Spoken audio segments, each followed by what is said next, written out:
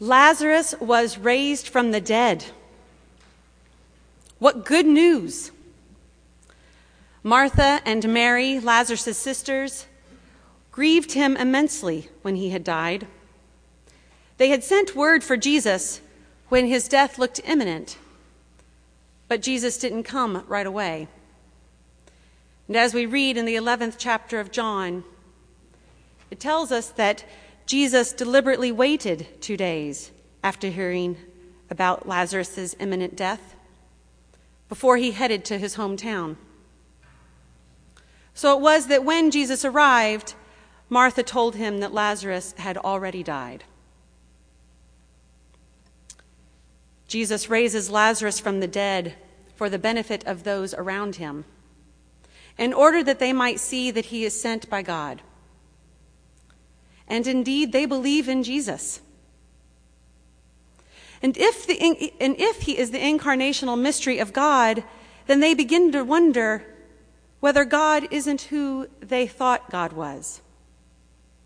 Or perhaps God is more than they thought God was. In any case, the miracle of the resurrection of Lazarus begins the certain plot of Jesus' death. Jesus had to leave the region for his own safety. The number of Jews who believed in him was growing based on their witnessing of this miracle. And as we read in the 11th chapter, the Pharisees and the chief priests said to one another, "What are we to do? This man is performing many signs. If we let him go on like this, everyone will believe in him, and the Romans will come and destroy both our holy place and our nation." But one of them, Caiaphas, who was the high priest that year, said to them, "You know nothing at all.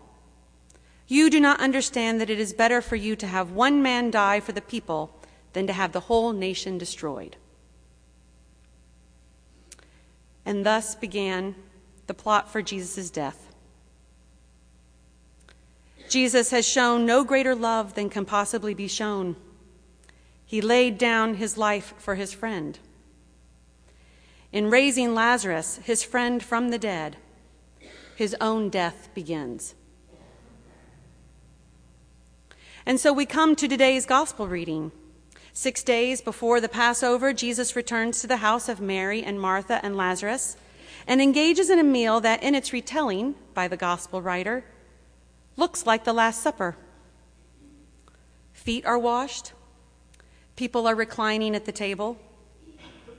Judas's hypocrisy is revealed. It is Judas's hypocrisy that I want to consider. Judas claims to be a disciple of Jesus, and yet he dismisses Jesus' very teaching to love one another. Mary is giving Jesus perhaps the best gift that she has to offer.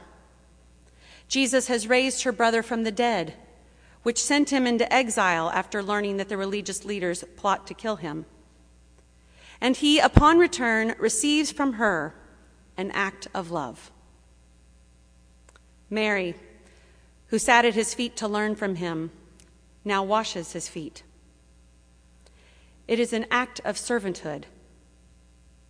And she washes his feet with a costly perfume.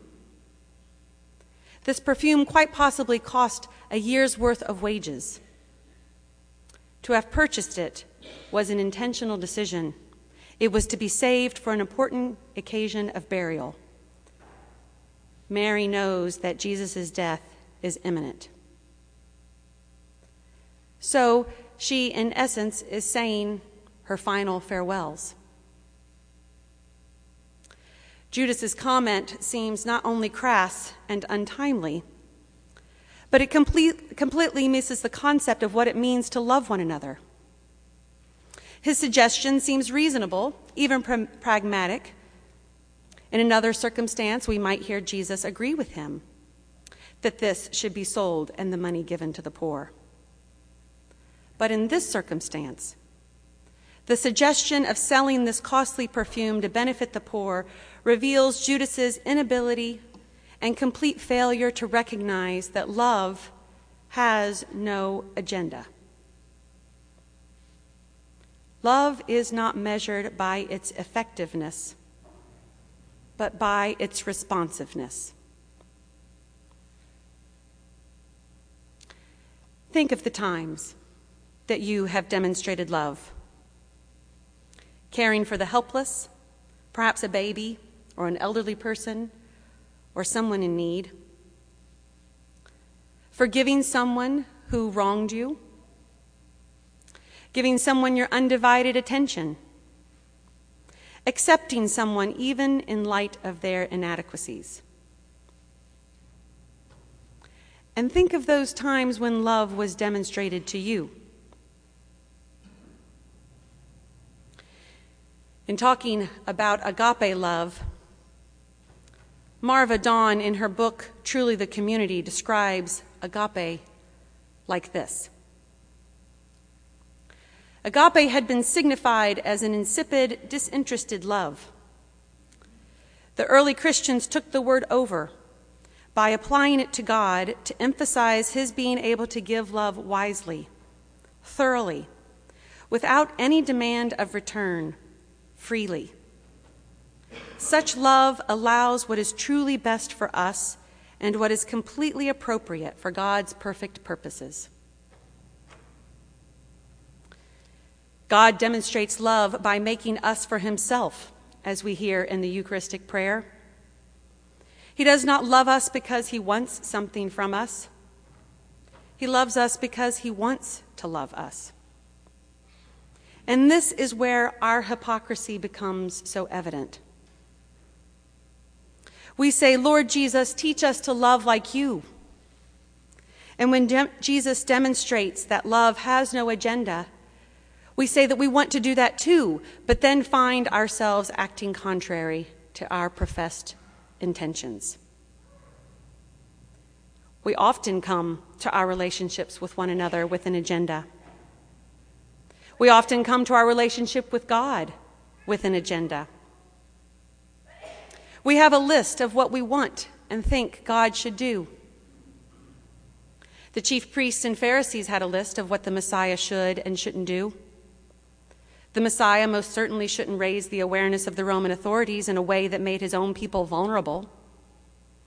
The Messiah should keep the Torah and thus not heal on the Sabbath. But we see in Jesus, the Savior, the Messiah, that love doesn't have an agenda. Love's only purpose, if you will, is to be in relationship in a way that gives glory to God. When I was preparing to come here 9 or 10 months ago, people would ask me, what do you think are the biggest challenges facing St. Stephen's? Or where do you want to see St. Stephen's 5 years from now? These were often other clergy questions to me. And I would say to them, I don't have an agenda other than to learn to love them so that I can grow in my love of God. Well, I will tell you that loving you all takes a little more than 55 hours of my week. And there's still more to do. But part of what I want to demonstrate is how we are to love one another. We love one another not because of what we can get out of one another, but because we are in relationship with one another as children of God. And I firmly am convinced that if we learn to love one another because God loves us, God will do more with us than my agenda or our collective agenda can ever realize. Judas had an agenda, and it was his agenda that led him to betray his teacher, Jesus. The chief priests and Pharisees had an agenda, and it was their agenda that led to Jesus' certain death. But Jesus doesn't have an agenda other than to demonstrate God the Father's love for us. He showed God the Father's love for us in raising Lazarus from the dead. He showed it in trusting Mary's decision to use the oil to bathe his feet. and receive the gift that she offered him. And as we'll see next week, he showed God the Father's love for us by demonstrating love in response to the demands made on him throughout the last week of his life. Whatever preconceived notion or expectation people brought to him, he offered them love. And we who claim to be disciples of this love freely given, continue to fall short. Even as we claim to learn from the one who demonstrated this love freely to humanity, we find ways to limit its expression. We only love the people with whom we have something in common. We only love the people who benefit us in some way by making us laugh, or bringing out the best in us, or making us feel good about ourselves. We only love the people that we can evaluate or assess before we love them. At best, we do this not really realizing our error.